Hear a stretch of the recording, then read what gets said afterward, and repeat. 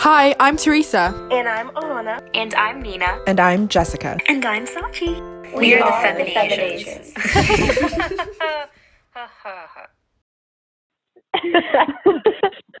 Welcome back to another episode of Feminasians. This is Jessica, and we are recording at 3:40 p.m. on Thursday, April 23rd. If this is your first time listening, thanks for joining.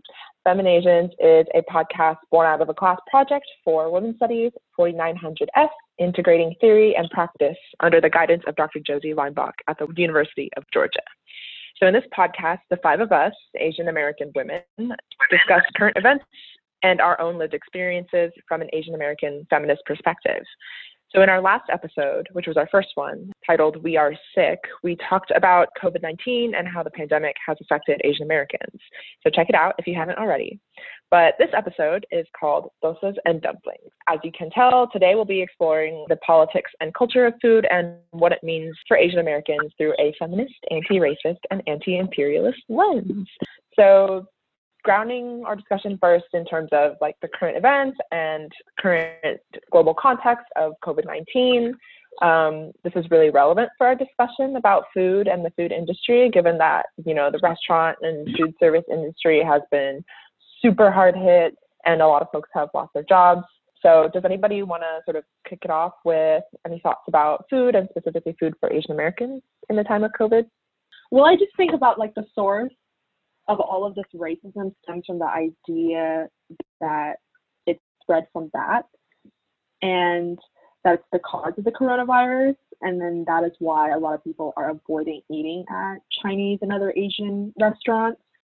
You know, it's not like it's a new thing. It's such a long history of stereotypes of Chinese people and other Asian people eating like quote unquote weird food. Like there's this age old stereotype of Chinese people eating dogs and just like these associations of being dirty and poor and exotic and low class based on what you eat.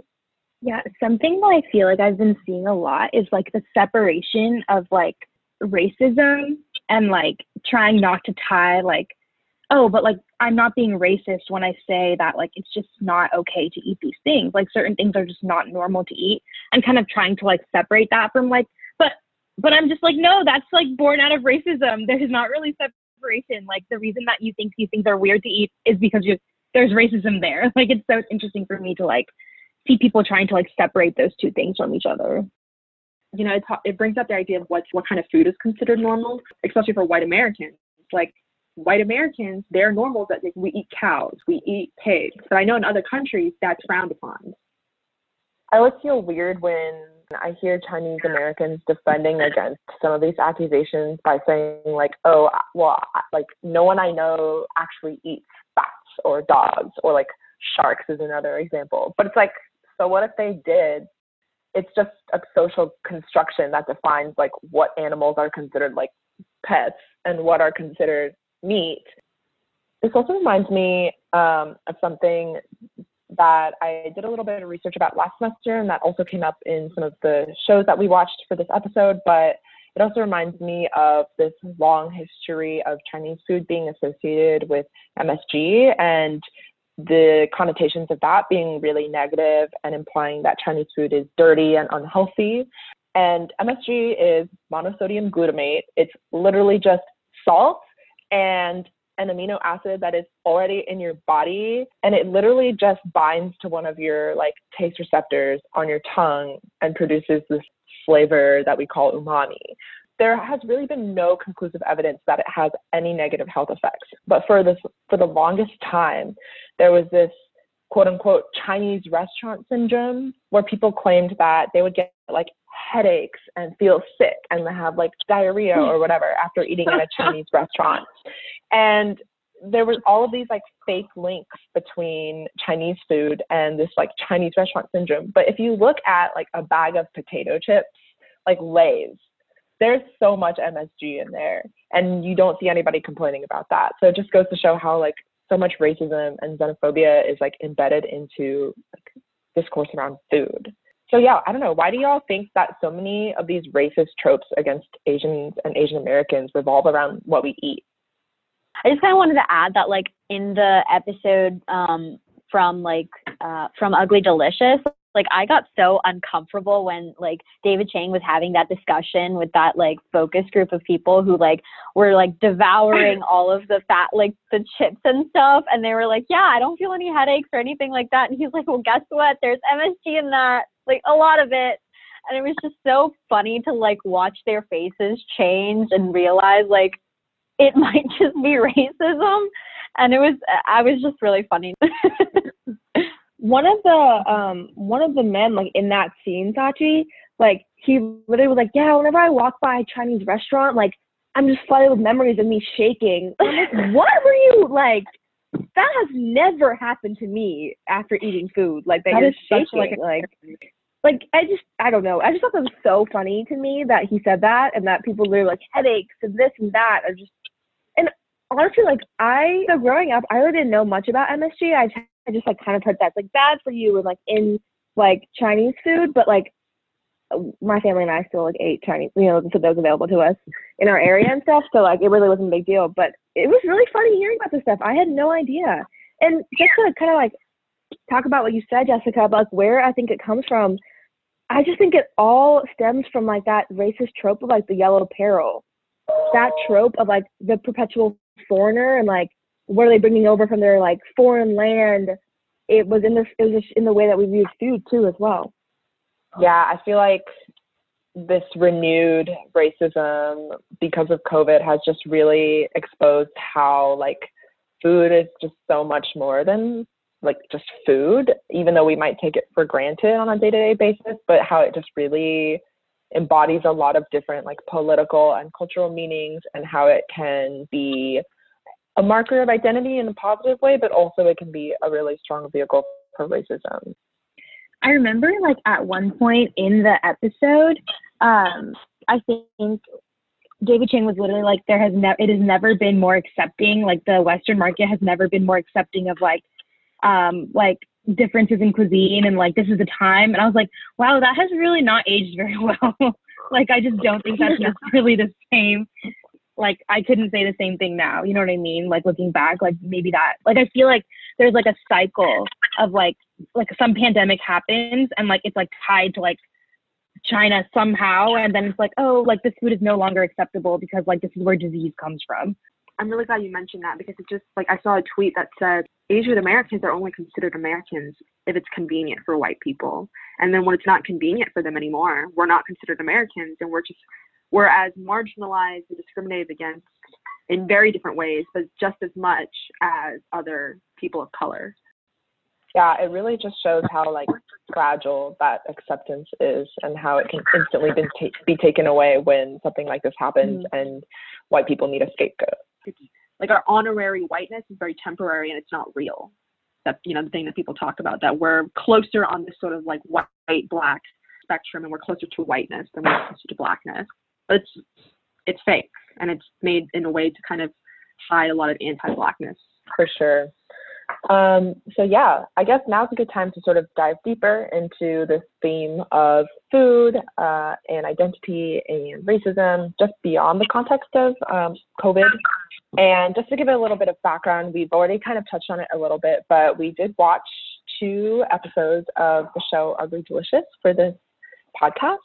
So just to give a quick summary for listeners who might be unfamiliar, Ugly Delicious is a show on Netflix where the celebrity chef David Chang, who is Korean American, travels around the world to learn about different dishes and cuisines, as well as the history and politics behind them. And he brings on a bunch of different guests and talks to a bunch of different chefs and home cooks around the world to learn how these dishes are evolving and adapting across time and space. So we watched 2 specific episodes for this podcast. The first one is Fried Rice from season 1, episode 7. And so that episode contrasts sort of Western representations of Chinese food with more traditional regional Chinese cuisines, and explores a lot of the history that we've just talked about of racism and xenophobia that are embedded in those representations. And then season 2, episode 2 is called Don't Call It Curry. And that one kind of unpacks the complexity and the variation in regional Indian cuisines, and talks a lot about the history of colonialism and how that's shaped modern Western understandings of Indian food, including, as the title suggests, the construction of this idea of curry. So I just kind of wanted to kick it off with asking y'all what some of your first impressions and overall thoughts were about the show and the episodes that we watched. I would just say like one small thing that I kind of wanted to throw in there was throughout both episodes, they mentioned class a lot in the way that class, how you perceive food. And so like they like contrasted higher end restaurants with like lower cost restaurants, street food, and all the different variations. There were, especially in the fried rice episode, the idea that like food that is cheaper and like faster or whatever in like a way is not worthy of as much respect as like a 5-star meal. And you know, most of those restaurants that were making like quote unquote 5-star like expensive Chinese food probably weren't even done by Chinese chefs a lot of times. So I thought that was super interesting, and just like the way that class can be like intertwined in the way that we look at food, and like authenticity and like whether food should be like respected or not. I really like the show. I thought Chang was just did an amazing job. He's very charismatic, and I just found it really interesting that he acknowledged a lot of his like his ignorance in terms of other cuisines, especially in the Don't Call It Curry episode. He felt like a shitty person for not knowing so much about Indian cuisine. And I was like, I completely agree. I don't know that much about Indian cuisine either. And it was just really fascinating to be able to watch the episode and get to know more about it, and to know a lot about the political and economic and social dynamics that occur within that community and that culture. Yeah, I definitely like enjoyed a lot of parts of like the 2 episodes that we watched. I thought it was like, I was definitely learning things that I didn't know, like even about like Indian cooking and Indian food. Like I thought I was pretty well versed in a lot of those things. And it was super interesting for me to like kind of learn more about like the regional differences and stuff like that. There were also like certain parts where I was like, oh, I don't know how I feel about this. Like the part where like David Chang like goes and like learns more about like Ayurvedic cooking and stuff like that. His like approach to that, I was like, oh, like I'm not a fan. Like he was like, oh, I like don't believe in this. Like, don't you feel like this is weird? Like that people are profiting off of this? And I was like, no, there's like hundreds and millions of years of history that goes into understanding like why these foods, like it's not like weird. It's like what goes in, that's what comes out. Like I was like, this is not like, yeah, maybe white people are profiting off of this, but Indian people have been doing this for years, not to profit off of, I don't know. Anyway, I'm sure people have thoughts on this. So. I like saw that, and like I obviously hated the way that he approached that like situation and how like discounting he was of what that like doctor was saying. But like this is something that like I've seen so often that honestly I wasn't surprised. Like we see a discounting of like the traditional sciences and practices of all types of cultures just because it's not like the official science-y way that like white people have started doing. Like that just immediately makes it invalid, and that like really pisses me off because like Ayurvedic medicine has like hundreds of years of science backing up like everything that happens, and like we've been doing it for centuries like Nina said. But just because not like, I don't know, going through trials and everything like that, like the scientific rigor that everyone else expects, it's apparently just like not legitimate. And that really pisses me off.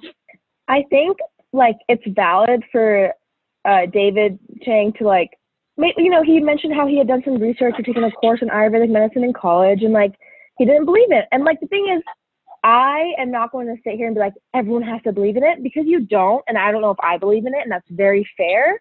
But there was a conscious framing to go to an Ayurvedic doctor in this episode and put a camera in this man's face and then blatantly laugh and be like, sorry, I can't hear it, when he's trying to explain stuff to you in a language that's not his own, and trying to explain a science in English that wasn't created or constructed in the English language. So I really thought that was, I liked the curry episode in a lot of ways, but I also didn't like it in some things that he said, and that was a huge part of what really put me off from it, just making a complete mockery of a science or like just a field of like Ayurvedic medicine that's practiced by a lot of people in India and believed by a lot of people. So yeah, didn't really appreciate that like at all. Yeah, I feel like this just goes to show that like Asians are not a monolith. Like you have this Korean American dude like waltzing in to this Ayurvedic medicine place and just like being completely ignorant. And like ignorance is one thing, but he also just like was not engaging his ignorance in a sensitive way and like wasn't being humble about it and wasn't opening himself up to like respect the expertise and knowledge of other people and other cultures. And instead he just came in with this skepticism and didn't even like consider the validity of this literal healer who is like feeding him and has a degree and has a lot of expertise, like way more than David Chang does. And it also just goes to show like Chang is a second generation Asian American. And so, I mean, he's conditioned like to believe in Western medicine and Western science. And so it just shows that it's like, it's not just white folks who are prone to that sort of like bias, like we're all embedded in it too. And it really reminded me of like themes that we've talked about in this class and in other women's studies classes of like the politics of epistemology and questioning like what kinds of knowledge and expertise are valued and legitimated and what kinds aren't, because it's so clear in that interaction that Chang is really privileging one kind of knowledge, and it's Western science and medicine, and completely discounting the centuries old accumulation of knowledge that this Ayurvedic doctor was trying to impart. And I just want to mention, like, as a child of immigrants, like his parents immigrated from Korea, and like he's creating this show to dive into different cuisines and like showcase different cultures, and he's doing that, like, you know, it's a great thing to do. And so I just thought it was so interesting because the way he's framing it, like he's making a mockery of it to a white audience, like through a white lens, basically is what I'm trying to say. So he could have like gone about it in a different way. And like if he's including Ayurvedic medicine, like maybe showcase it and like with the purpose of people learning about it instead of him making fun of it. He just owes like more to like Indians than that. What did you guys think about the presence of Aziz? Yeah, he is not a great human being. So, but what did you guys think of his presence in the show? And apparently he's a regular guest, because I was very uncomfortable. Not just because of knowing his history with women, but also like just like some of his critiques and his, I don't know, reactions to some of the discussions around food. It was kind of obnoxious. Bothersome. I just noticed, I think they were in India and they were, I forgot, it's like Thali, I believe, where it's like a communal food experience. And during that moment, he was just like, oh, you know, I've never done this before. Like, I don't know, which is fine. But like just the way, maybe it's like my earlier like perception of who he is and then clouding my judgment of being like, I just don't like him. Yeah, I mean, I definitely do not like him. So yeah, I definitely felt uncomfortable with like his presence in it. I didn't necessarily think that he was like being obnoxious. I mean, definitely like not to invalidate what you said, like that's definitely like something that, you know, you can definitely experience, but like, I don't know if I necessarily got that, because I used to watch his stand-up like a lot before all that happened, so like maybe I'm more used to like his comedy, but still would have loved the episode without him in it. Definitely did not need him. There are a lot of other Indian people that could have been in that episode. Yeah, kind of like seconding what Ahana said in some ways. I also am like used to his comedy, so I didn't think like his reactions were necessarily obnoxious, but I thought him being there seemed kind of unnecessary for like the creation of the entire episode, because he literally said, oh, it's like the person who knows the least about Indian cooking and the person who knows the most. I was like, then why are you there? Like, exactly. David Chang was like, let me bring an Indian guy who is my friend to like bring this some authenticity, but in reality he like doesn't know that much about like Indian cooking at all. It's like kind of funny. Even when we had like that portion like at his house, it was like his mom doing all of the preparations. I was like, right, why is he here?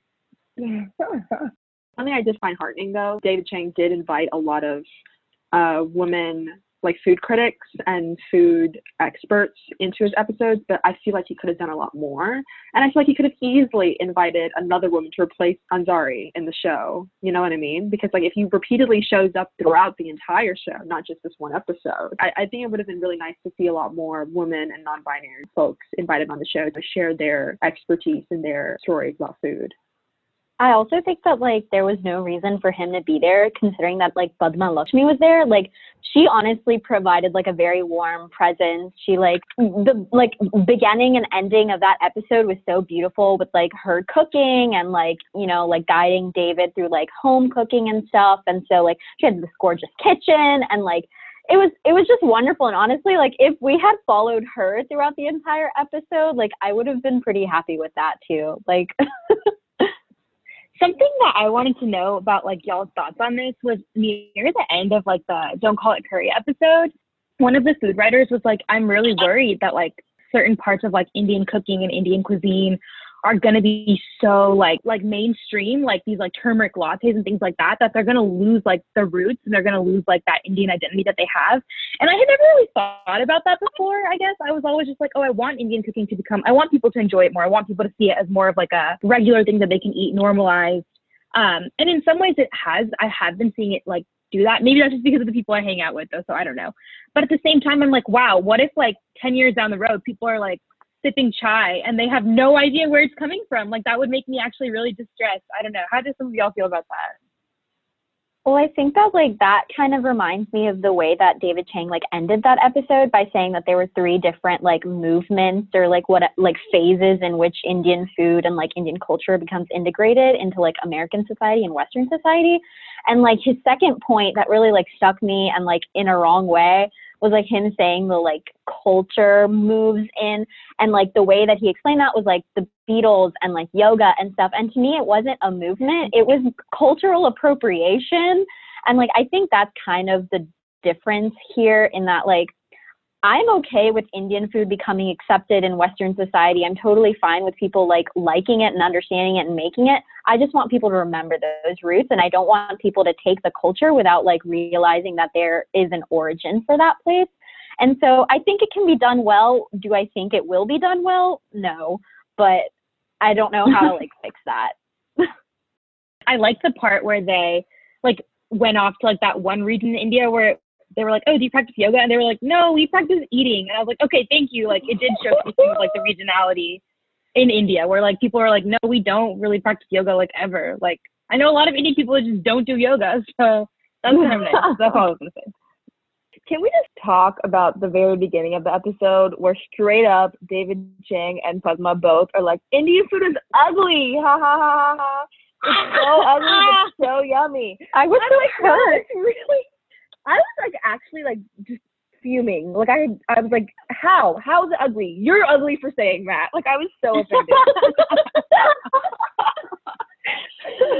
Oh my god. I feel like they definitely could have phrased that better. I think to provide a little more context, like the reason the show is called Ugly Delicious, I believe, is because like he's trying to unpack like, oh, I'm going to go learn about all of these foods that are considered ugly in the mainstream and like unpack why they are and like kind of challenge that conception. So I think they were trying to say like, oh, it's considered ugly because it's not like the big white plate with like one tiny piece of chicken breast in the middle that you get at like a 5-star French restaurant. That definitely could have come through like more clearly. Right, yeah. She also made a point to say that it was North Indian food that's ugly and South Indian food is not. And I was just like, wait a second. Like, I don't know why that distinction had to be made, but okay. I don't know. I feel like it's just, I don't know if maybe it's because I'm Indian, so I was offended, but like, I think Indian food really gets a lot of like hate for being quote unquote ugly or like scary, intimidating, like, and that's just really messed up to me because it's so yummy and it's flavorful and it's colorful, green and orange and food, like that's normal. And literally, maybe I'm just offended because I posted the Indian food that I made the other day on my Instagram story, and someone from high school literally responded and was like, that looks gross. And I was like, can I block you? Serious? Block. That food looks so good too. Oh my god. It did look good. I literally texted you. I was like, oh my god, this looks amazing. I know. It's okay. We're over it. But yeah, a lot of people hate for being ugly for no reason. Dude, I was literally like, Mom, can you make some paneer? After I saw that, I was like, can you make some paneer at home? Sachi, you made a point about how like in the episode they differentiated between northern and southern Indian food, and how like in terms of appearances. So like, can you talk a little bit more about that in terms of like regionality and how like, you know, food is different according to region?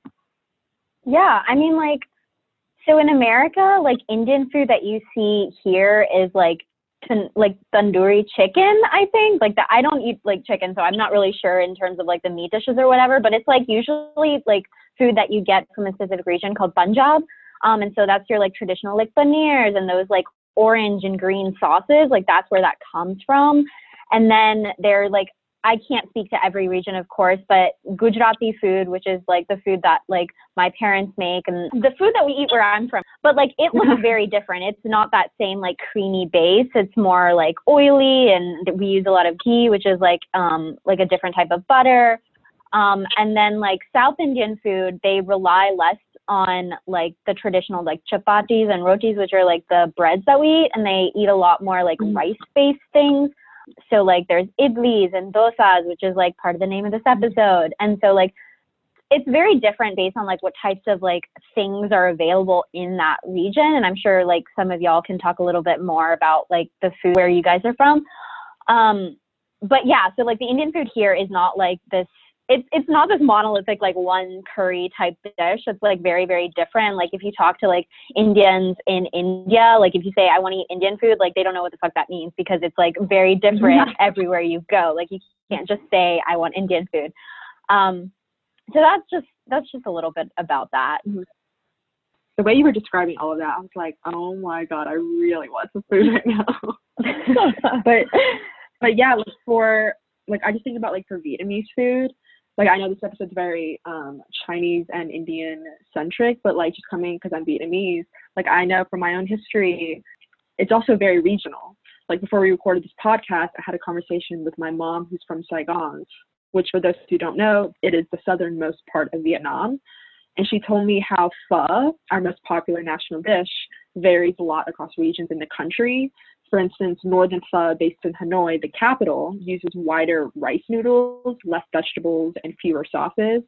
Northern pho is focused on like a clear and simple broth taste, whereas like southern pho is slightly sweeter and bolder and uses longer and skinnier rice noodles. And then northern people prefer eating pho with chicken meat or simple minced rare beef, whereas southern people prefer eating pho with meatballs called pho ba vieng. And my dad is the cook in our house for pho, and he's from Saigon. So he sometimes makes pho ba vieng, or my personal favorite, pho tai nam, or pho tai nam.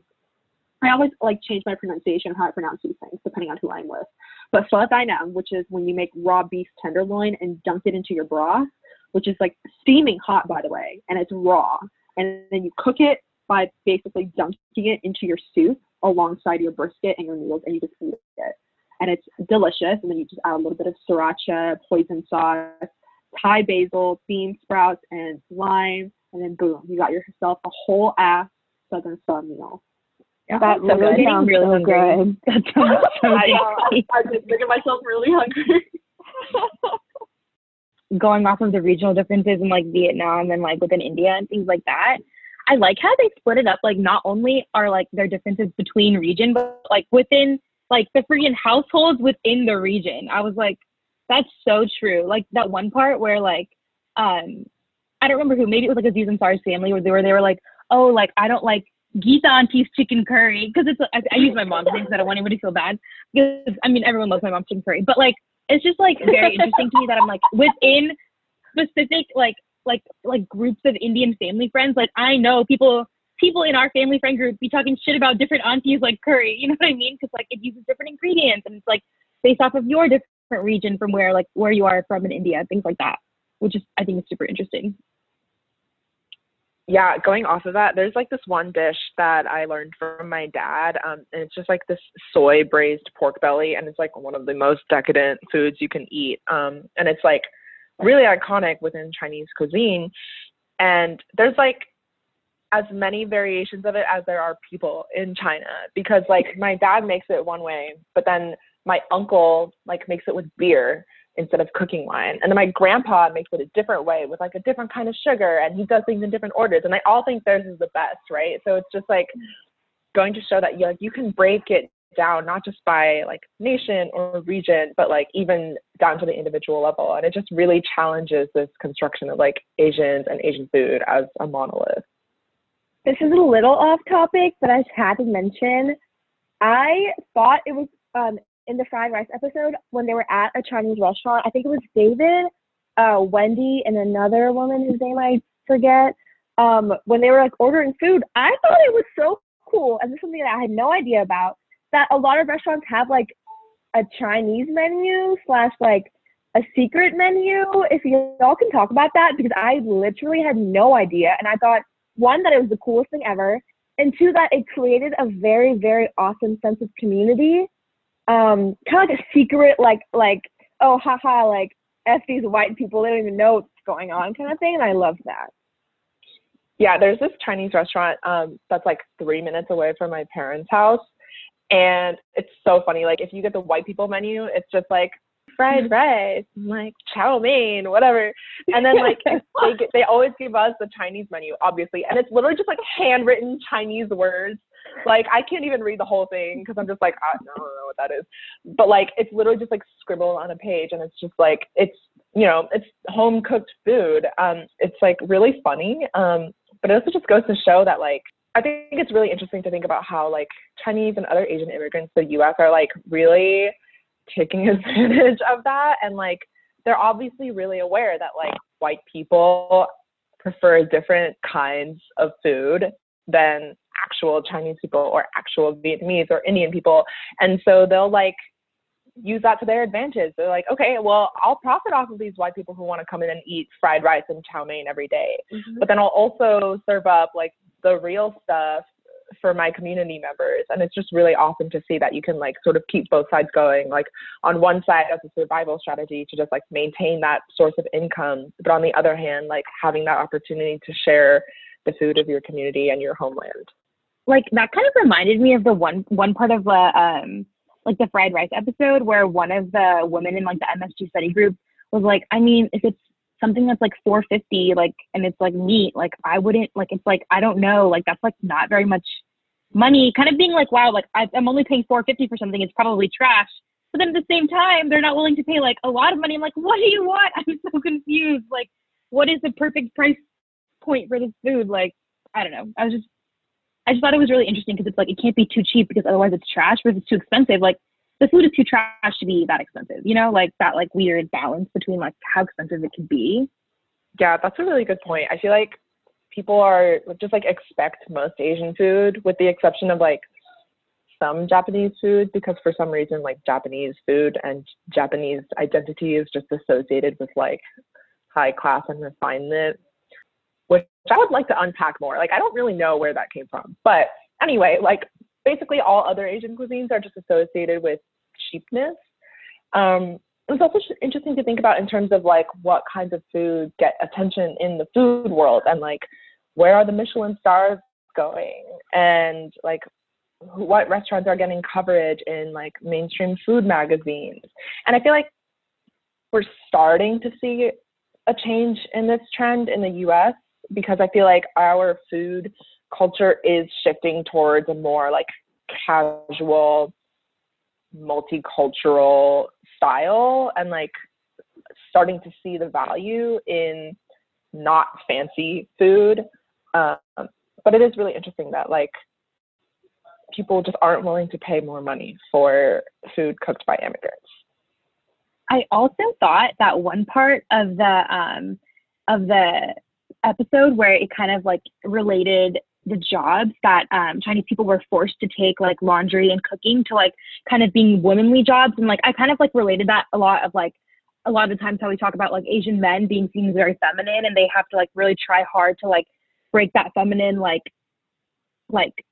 name for themselves and like try and like show their masculinity off. And I was like, wow, that itself is like so tied to like Yellow Peril and like the jobs that we were like people were forced to take because like otherwise seen as threatening to white men, and everything comes back to the white man. And I was like, oh my god, everything. The white men really fucked things up. I know. It was also really interesting to think about, like, you know, because for so many immigrants and specifically Asian immigrants, like opening a restaurant is literally just like, this is what I'm doing to survive and like put food on the table for my own family. It's not necessarily something that they came over and like pursued as a career or as like a passion. Like there's this dynamic, and I think it's touched upon in the fried rice episode of Ugly Delicious, where like second gen and third gen and so on and so forth, like the children and the grandchildren of immigrants, like our parents don't want us to go into the food industry. Like they're like, oh, I didn't like come here for you to go work in a restaurant. Like I came here for you to be XYZ professional. So it's really interesting to see this new wave of like second gen and third gen Asian American chefs who are like, no, I love food and I love cooking and it is an art and this is my career. And I'm going to reclaim that heritage and that cuisine. And it's just so interesting to see like how different generations approach that, because for our parents' generation, it was like, no, this is just something that I have to do to make money so that I can pay for you to go to college and do something better. I don't want you to do what I do because I want you to have a better life. But now there's this like emerging movement of younger chefs who are saying, actually, I want this life. Yeah, and I think like what you said like really stuck with me. Like it's all about reclamation at this point, because like for our parents, it was coming, you know, here to America and assimilating and making sure that you're able to like survive. I mean, a lot of our parents like gave up the degrees that they had in their like wherever they like immigrated from. Like my mom was a registered nurse back in India, and my dad was like an art teacher, and like now they're working like jobs that they're not, I mean, they're overqualified to be doing, but they have to do them in order to survive and support us. And then like for us, it's about like trying to like find that identity that's kind of been lost in the mix of like Westernness that we were like brought up in, because like we're not surrounded by our culture anymore. And we're the only people that we have are like the community members that have also immigrated and our parents. And like, maybe if you're lucky, you have some family, but like overall, it's like me kind of like struggling and trying to keep my head above water to like keep in touch with like my roots, or like whatever those roots might be. So I think that like that move towards like trying to like recreate food and trying to bring all that back and like integrate it into society and like being more forceful about it is about like us like just saying that like, yeah, we have a place, like our authentic whatever selves like has a place in this country too. That brings up something else that I wanted to talk to y'all about, and I think was also touched on in these episodes, which is like the term authenticity and like what role that idea plays in defining Asian and Asian American foods, especially as Sachi mentioned, when we're thinking about like our generation and the generations after us, like what it means for us to be like reclaiming the cuisines of our heritage and cooking those foods, but also maybe not cooking them the same way that our parents are making them or that our grandparents are making them. And so like, what does that mean? Are we violating some like sacred principle of authenticity? So yeah, like what do y'all think? Okay, well, first off, I hate the term authenticity because it just really brings up this idea that one monolithic version of what is authentic, and it's usually set by like this very whitewashed standard of like what white people assume is authentic, and then they put that stereotype onto other people that they meet of that community. But I just think about how like within like certain communities and certain cultures, the idea of authenticity really varies based on region, and this kind of ties into like class and geography. So for instance, like most Vietnamese immigrants in America are from the South, are from Saigon. For instance, my dad immigrated to the state of Idaho as a boat refugee when he was 28, which was back in the 80s. And Idaho is very white. My dad was like pretty poor and alone as a boat refugee. There weren't a whole lot of Vietnamese people in Idaho during that time, let alone Vietnamese food and Vietnamese grocery stores. So these Southern Vietnamese people, my dad included, had to cook their cultural dishes with the ingredients that were available to them, which were American ingredients, and they had to import any other foods and ingredients from Vietnam themselves. And this proved really hard because much of Vietnamese cuisine has fish in it. It is very heavily seafood based. And Idaho is landlocked.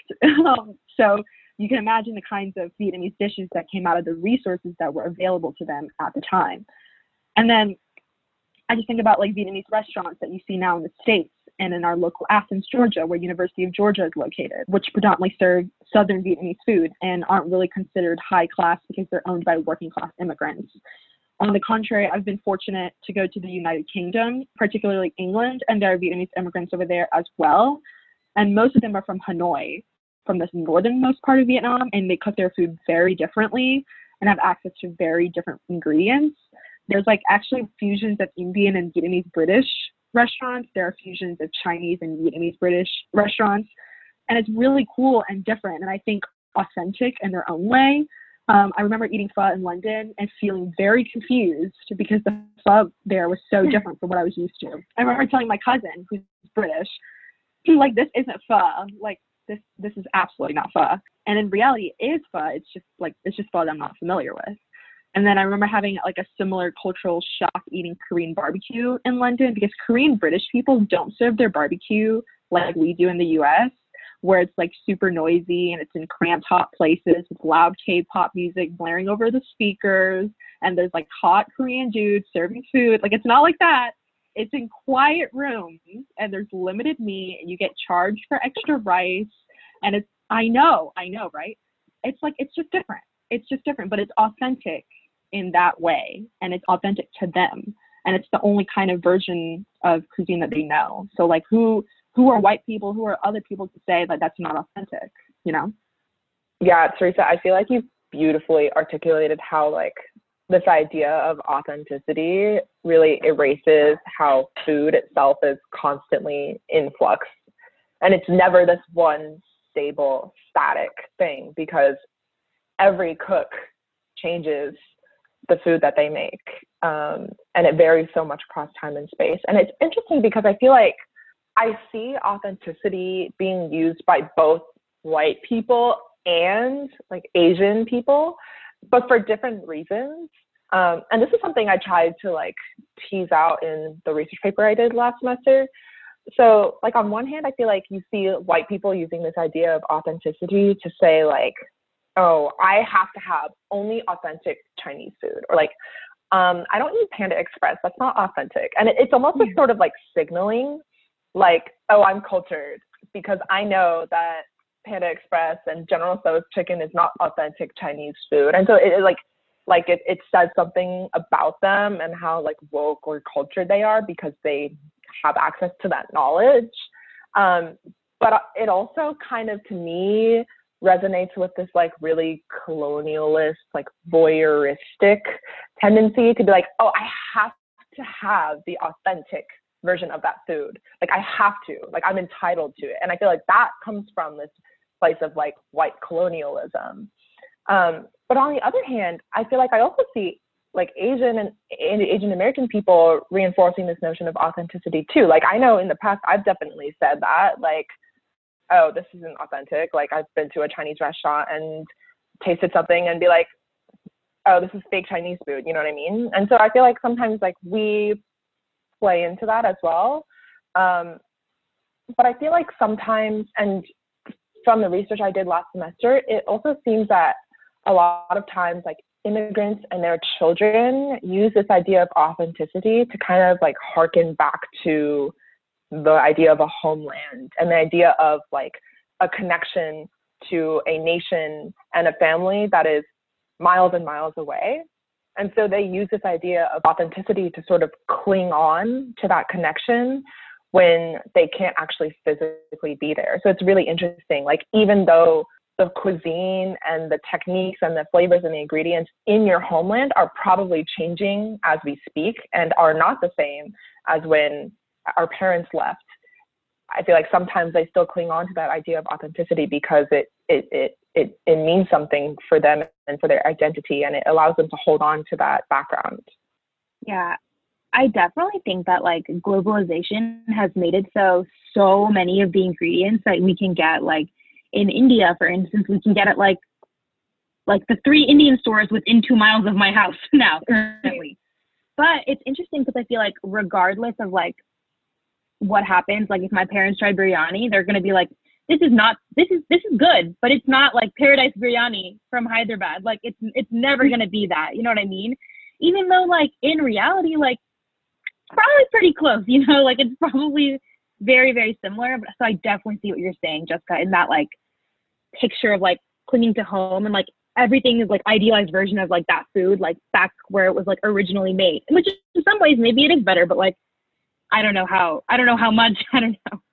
Yeah, I'm gonna like tell on myself a little bit because I feel like I like have like felt this way often too. Like I'm one of those people that is like kind of scared of fusion food because I really like just like having like one like type of flavor, and it like kind of scares me to like mix flavors. So I'm like, I don't know how this is gonna turn out.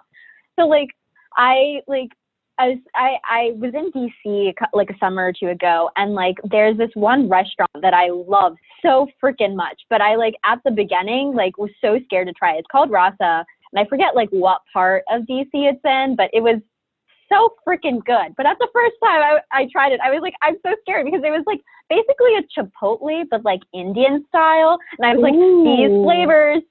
Yeah, it's so good. If you're ever there, please go. But like at first I was like, oh my God, these flavors, they don't like mix. Like I'm not supposed to put this and this together. And I was like, this is weird. Like this isn't authentic, or like this isn't something that like my parents would ever make. And like I tried it and I freaking loved it. It was so good. And it was like all of the same flavors that I was familiar with. They're all like the same like things that my family has exposed me to, but just like combined in a different way. And like it made something gorgeous and beautiful and amazing. But like, I don't know. It's like I know that I like consciously had that like aversion to it. And like I wish I didn't, but I did. Oh yeah. Also there was a dish called I'm gonna butcher this. Take a chance on me, which is like so stupid and dumb, but also cute. And that was like a good, I don't think I had that dish, but yeah. That's so cute. Yeah, Sashi, what you said also reminded me, like, and what Nina said as well earlier, it's like some of the reasons that we sort of police the boundaries of authenticity ourselves is also just because food is such an emotional and personal thing. And so like a lot of times what we think of as authentic is just like whatever our parents cooked for us, right? And like that is the platonic ideal of this dish for the rest of my life. And even though, like, for example, I've been trying to learn more about Chinese cooking for the past 2 years, and my dad is the cook of the family. And so, you know, when I visit home on breaks, like I'll shadow him in the kitchen. And when I'm in Athens, I'll like FaceTime him in the kitchen and be like, how much soy sauce do I put in this again? But like, no matter what I do, even if I follow his instructions to a T, it like doesn't taste the same, right? And I feel like part of that is because it's not about the physical ingredients. It's like, it's about a certain time and a place. Like you were a child, you were in your parents' home, and like that food will never quite taste the same, even if you use everything that they did and do it exactly the way that they did. And it's because like it's a nostalgic, like affective experience. So like I think part of the reason that we like cling to this idea of authenticity is also just because like we miss a specific like memory, and that memory is really embedded in food. Oh, beautiful. Yeah, I'm literally getting emotional right now. Just thinking about like growing up, and I miss my parents, and it's like, oh my God. But I also wanted to mention, just to add real quick to that, is that also whatever our parents cooked for us while growing up, especially us as in like people who are also American and grew up like around white people, whatever our parents made for us really shaped how we viewed the entire cuisine. And so I was kind of mentioning this to you guys earlier, but not really in this episode. My mom growing up, she made a lot of like what Sachi was referring to as like North Indian food. So I ate a lot of that, but the good restaurants around us in our area were South Indian food. So we ate South Indian food out a lot, but I didn't really see my mom cooking that. So I knew that distinction, but other than that, that's like what I thought all of Indian food was. And I had no idea like about anything and about the regionality until really I got a lot older, but I just thought that was something that was interesting to point out. Yeah. I think about how colonization has affected what our version of authenticity is and what is authentic. Like, for those of you who don't know, but Vietnam was colonized by the French for a really long time. and like they colonized this starting in the 1880s and then lasted 6 decades. And their colonizing practices affected everything. It changed our entire culture. Like everything that you can pinpoint now in our sort of current culture and our food and the way we dress, you can trace it back to French colonization times. And like a really good example is like our banh mi, which is our national sandwich. And it's spelled BANH space MI, not BAHM, which I have seen in like my high school lunch cafeteria. Like I saw it spelled that way and I was like, this is not okay. But basically that sandwich is in a French baguette and you put like meat, vegetables, and you spread butter inside of it and it's delicious. And it varies from like different places. And I know you guys are all looking at me like, food, but like, the thing is like the banh mi didn't exist until like, I don't know, like the early 1930s, you know, maybe. And like, if you think about like a lot of like you guys talk about in like Indian culture and Indian cuisine, a lot of this stuff has you can trace back like centuries almost. Whereas like for Vietnam, so much of our culture and so much of our history have been stolen and appropriated and erased and squashed down. So anything that's popular now, anything that we consider as authentic in all regions, we can only trace it back to maybe several decades, you know, a handful of decades. It's like, it's depressing, but it's also like, it's all we know now. And this is our new form of what is considered authentic. And I really didn't know anything about this until like I talked to my family about it. I took an Asian American comparative lit class and I read more about it, but it's like a lot of this history is just not known. Yeah.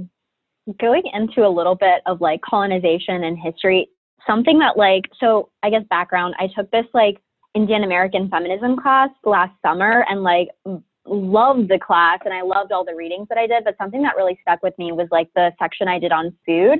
And there's this chapter in Uma Narayan's Dislocating Culture. It's chapter 5. It's about food and colonization. But something that really stuck with me and I remembered ever since is like the origin of the word curry actually comes from a Tamil word called, I don't speak Tamil, but I think it's kari. It's Kari.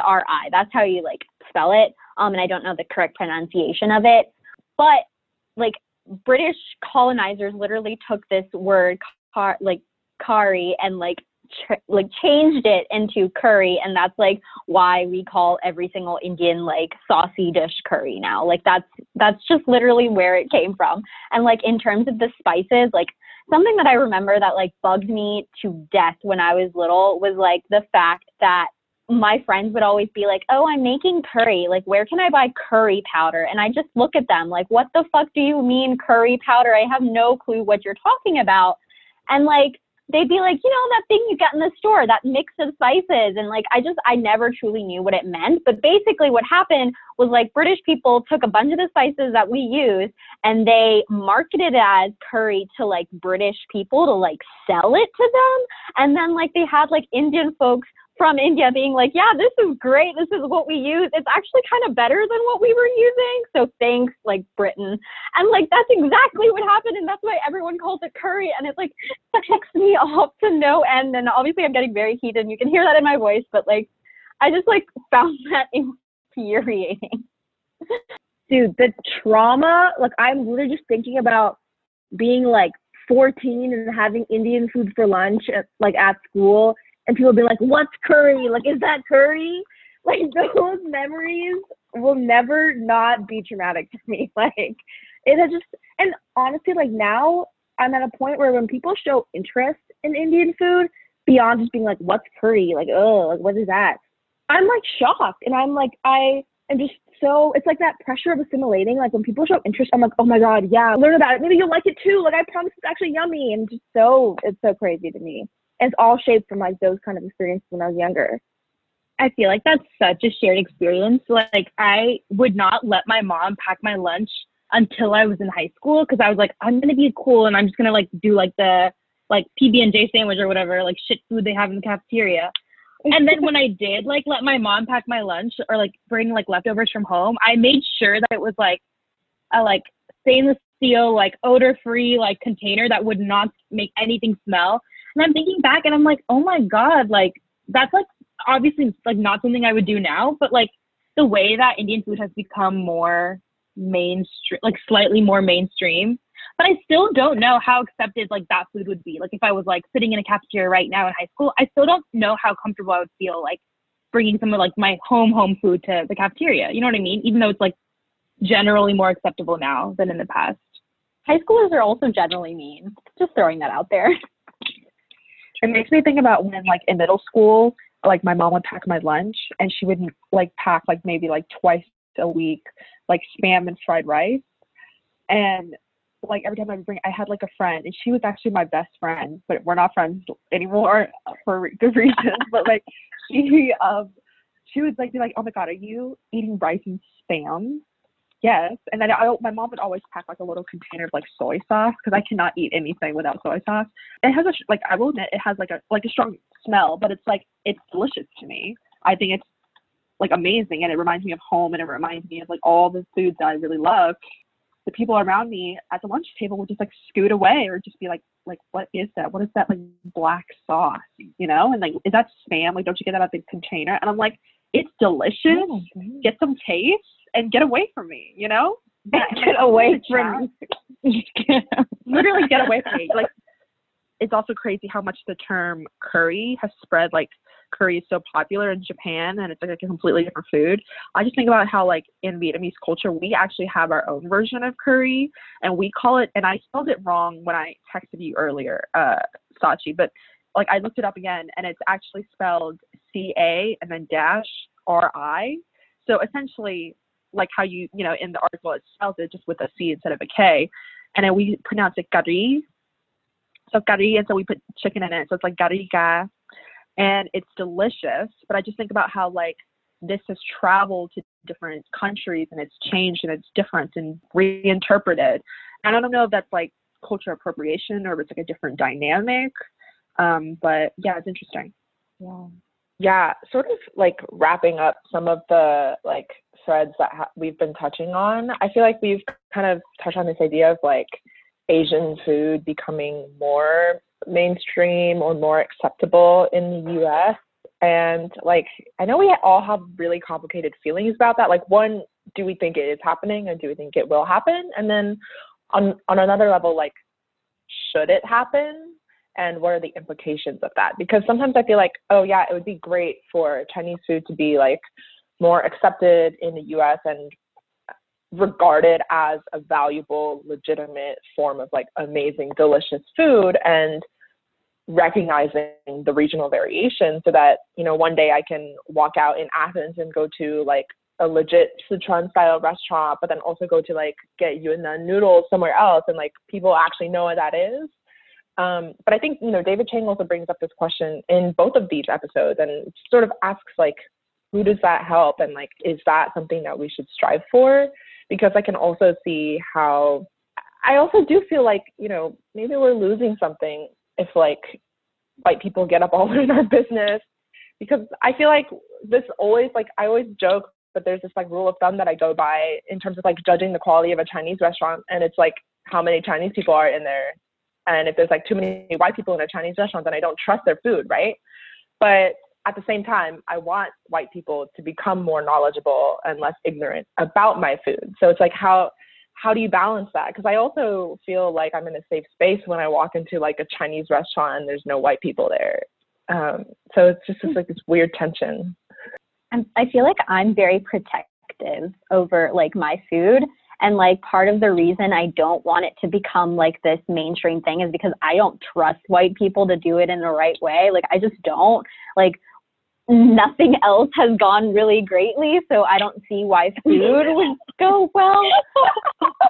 But like I just feel protective because I'm like, this is the one thing that I know that hasn't permeated society in the same way that like yoga and chai tea lattes have. So like I just want people to like stay away and like, you know, leave this stuff to me. But like at the same time, I get what you're saying. Like I do want to just feel more accepted, and like one way to do that is like accepting the food that I eat.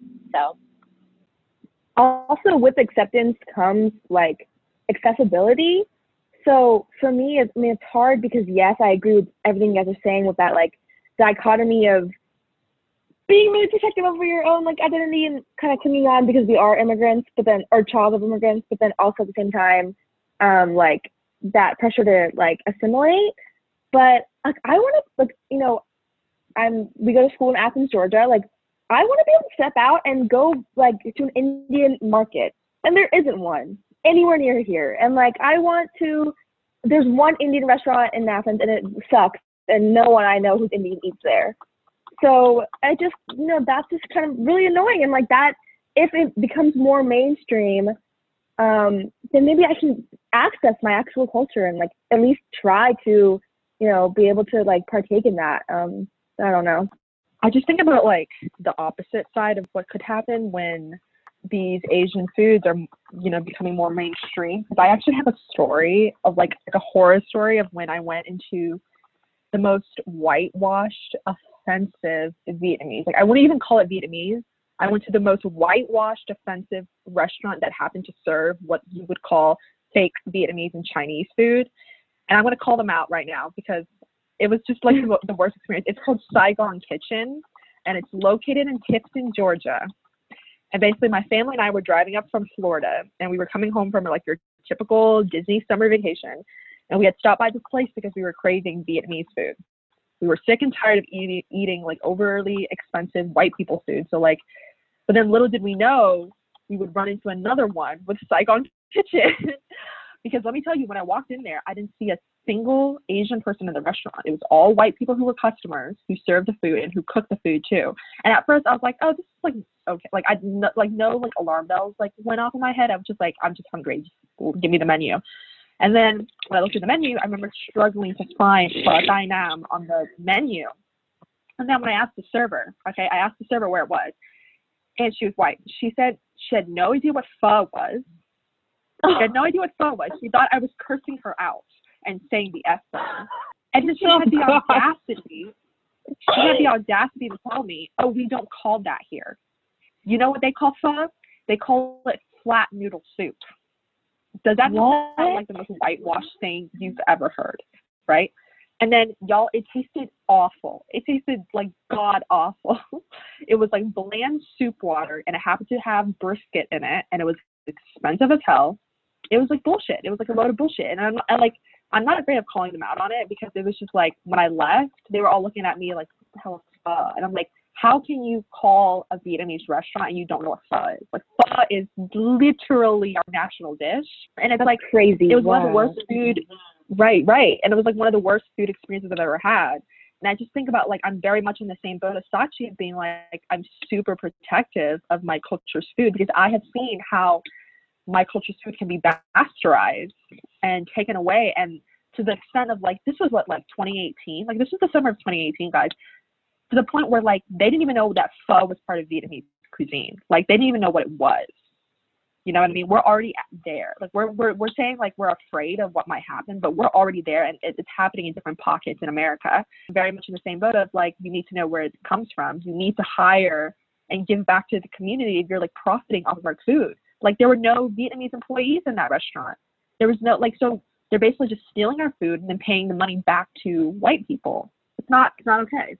That's insane. Thank you for sharing that. That's crazy. Wow. Yeah, I feel like that just really goes to show, like, who can claim that food and make it and, like, get credit for it and profit off of it, and who is just called dirty and gross for making it and eating it. So, yeah. But we have been talking for over an hour now. And so it is about time to wrap up this amazing conversation. So before we leave, if everybody has, like, a quick recommendation. Can we recommend our favorite restaurants since it's food?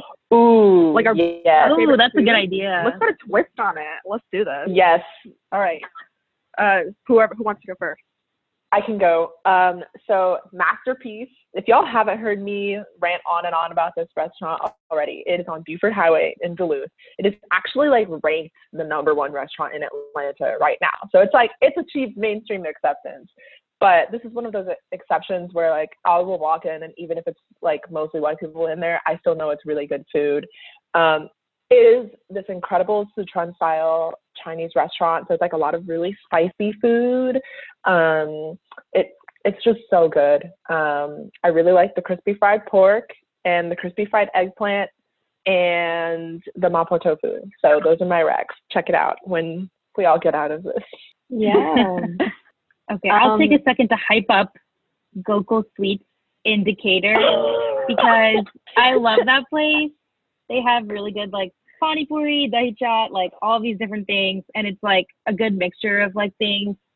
That place is so good. It's making me hungry. But yeah, Decatur has literally some really every amazing food. restaurant. Yeah, literally every restaurant in that plaza is like amazing.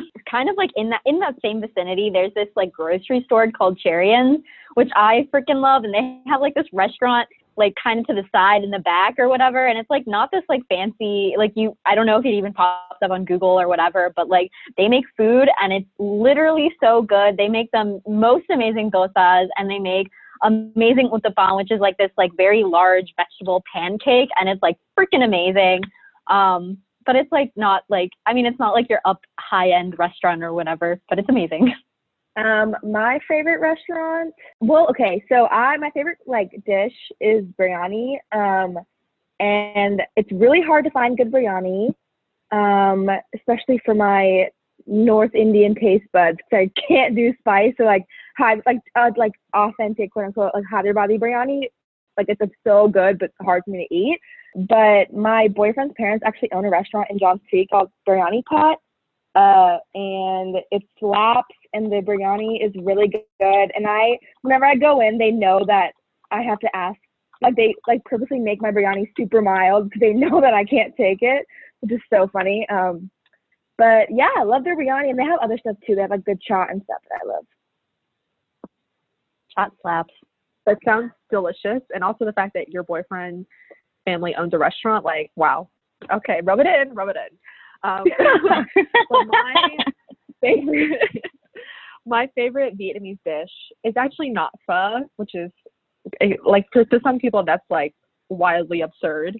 But like my favorite Vietnamese dish is actually banh canh. You guys know Japanese udon noodles, but it's like a softer version of that, and it's like in this spicy broth with like tons of different types of meat, and it's delicious. You can put crab in it, you can put brisket in it, you can put bean sprouts in it, and it's squeeze a little bit of lime, and it's like put some sriracha, and it's like chef kisses. And then my favorite restaurant is Pho 24 Vietnamese Noodle Soup and Grill at Lawrenceville, Georgia, and they have great fried rice. They have great cơm tấm thịt nướng, which is like basically broken rice with long strips of like, there's like no bone, like no bone ribs, I guess, like long skinny ribs, and it's delicious. But yeah, I would recommend that place. 5 stars. Amazing. All right, so that is it for episode 2 of Feminasians, Dosas and Dumplings. Stay tuned for our next episode where Teresa will be walking us through a very complicated discussion of domestic and global politics. But yeah, until next time.